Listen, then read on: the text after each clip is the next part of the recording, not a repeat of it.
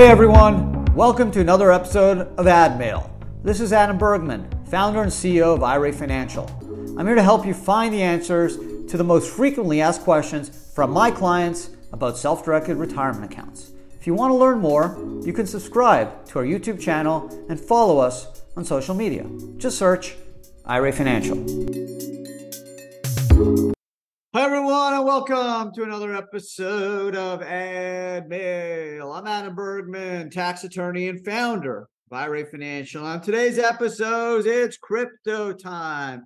We have just introduced our IRA crypto platform in partnership with Bitstamp, and I thought this would be a great time to just do a little mini ad mail on some crypto questions we've gone over the last couple of months. So since it's my podcast, I can do what I want. So I thought this would be a fun little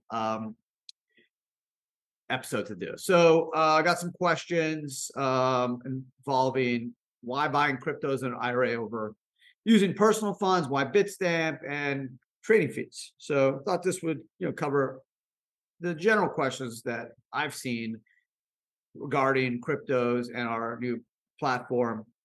So just thought we'd share and have some fun with it. So buckle up and let's get started. First question is from Miranda R. McLean, Virginia.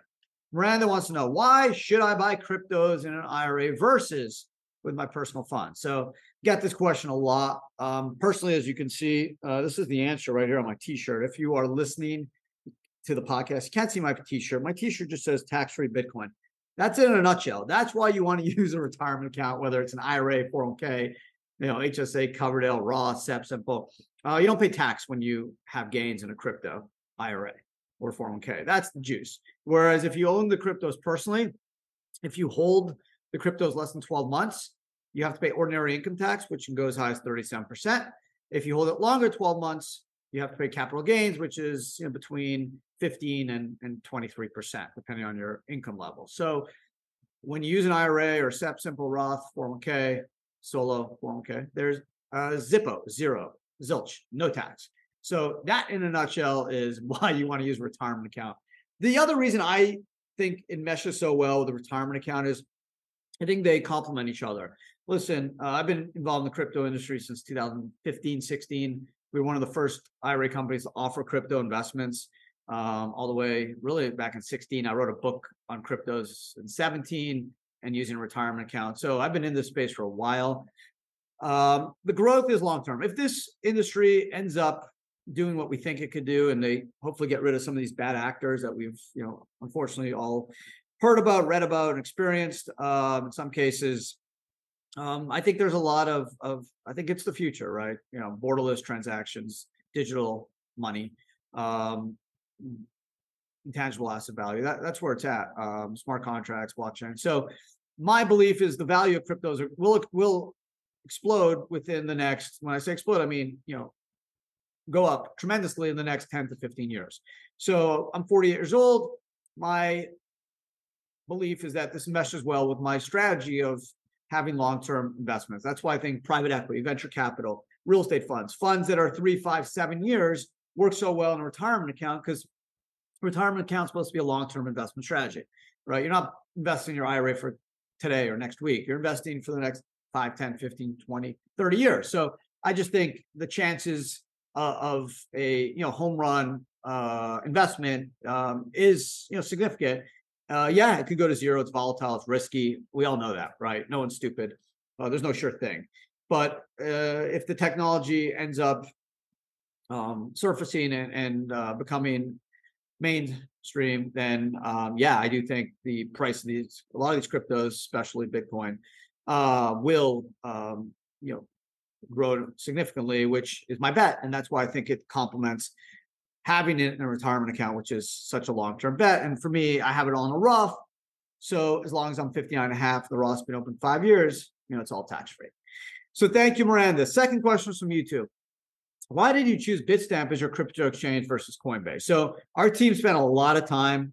We've worked with a number of custodians in the past.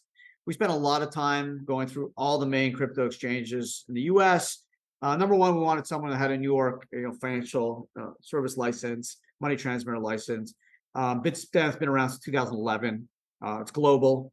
It's top 10 crypto exchange, and it's really the security. That's something that really swayed us.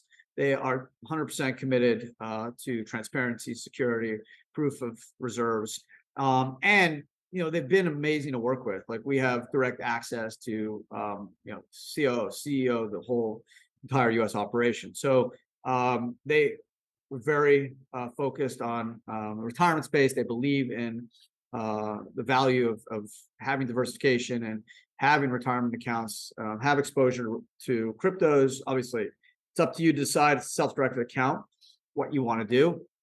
But when you added all that together, we just felt that it was just a perfect fit. And their reputation stands alone. So the fact that they haven't had any issues, knock on wood, with regulators like the SEC, so far proves I think our choice and backs up the research we've done. So that's why we went with Bitstamp. We're super psyched about our relationship. You should check out the platform. It's really unbelievable. Third and final question is from Jane B. of Concord, North Carolina. Jane wants to know, hi, why do I have to pay a 1% trade fee for buy and sell? Fee seems higher than what Bitstamp charges. Yeah, Jane, that's true. Why is because there's custodial record keeping costs involved. So when all these trades go through, because it's our platform, we have to keep track. There's record keeping, there's potential IRS reporting on valuations on a 5498. So that's some of the fee that Bitstamp charges us, and then there's a bit of a fee that we charge for record keeping, IRS compliance, custody fee. But just we don't charge a annual asset valuation fee, custody fee. Most of our competitors in the self-directed IRA crypto space will charge you anywhere from like 75 basis points to over a 1% annual custody fee. So their trading fees may be a bit less, but generally they're actually in our range.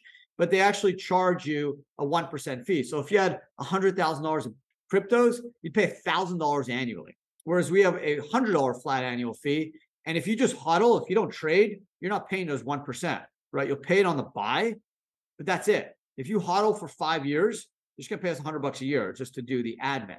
So we think it's super interesting. If you're an active trader, we're working on a program that's gonna be able to reduce those fees, which we'll announce hopefully in the coming weeks. But that's really it. We're not going to charge you a holding custody fee. Again, if you have 60 grand, that's $600. You have 300 grand, that's $3,000, even if you're just hodling.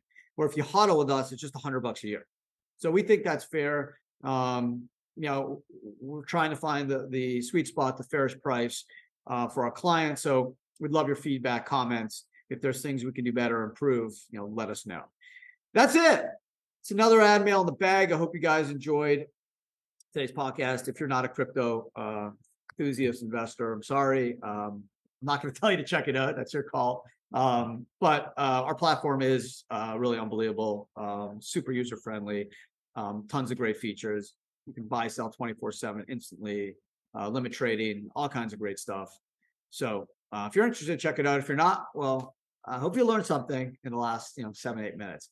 Otherwise, have an incredible rest of your day. Hope your summer's going amazing. And thanks to everyone who submitted questions. Really appreciate it. Take care. Subscribe. Leave a comment, question. They get to me, I promise. And have an amazing rest of your day. Thanks.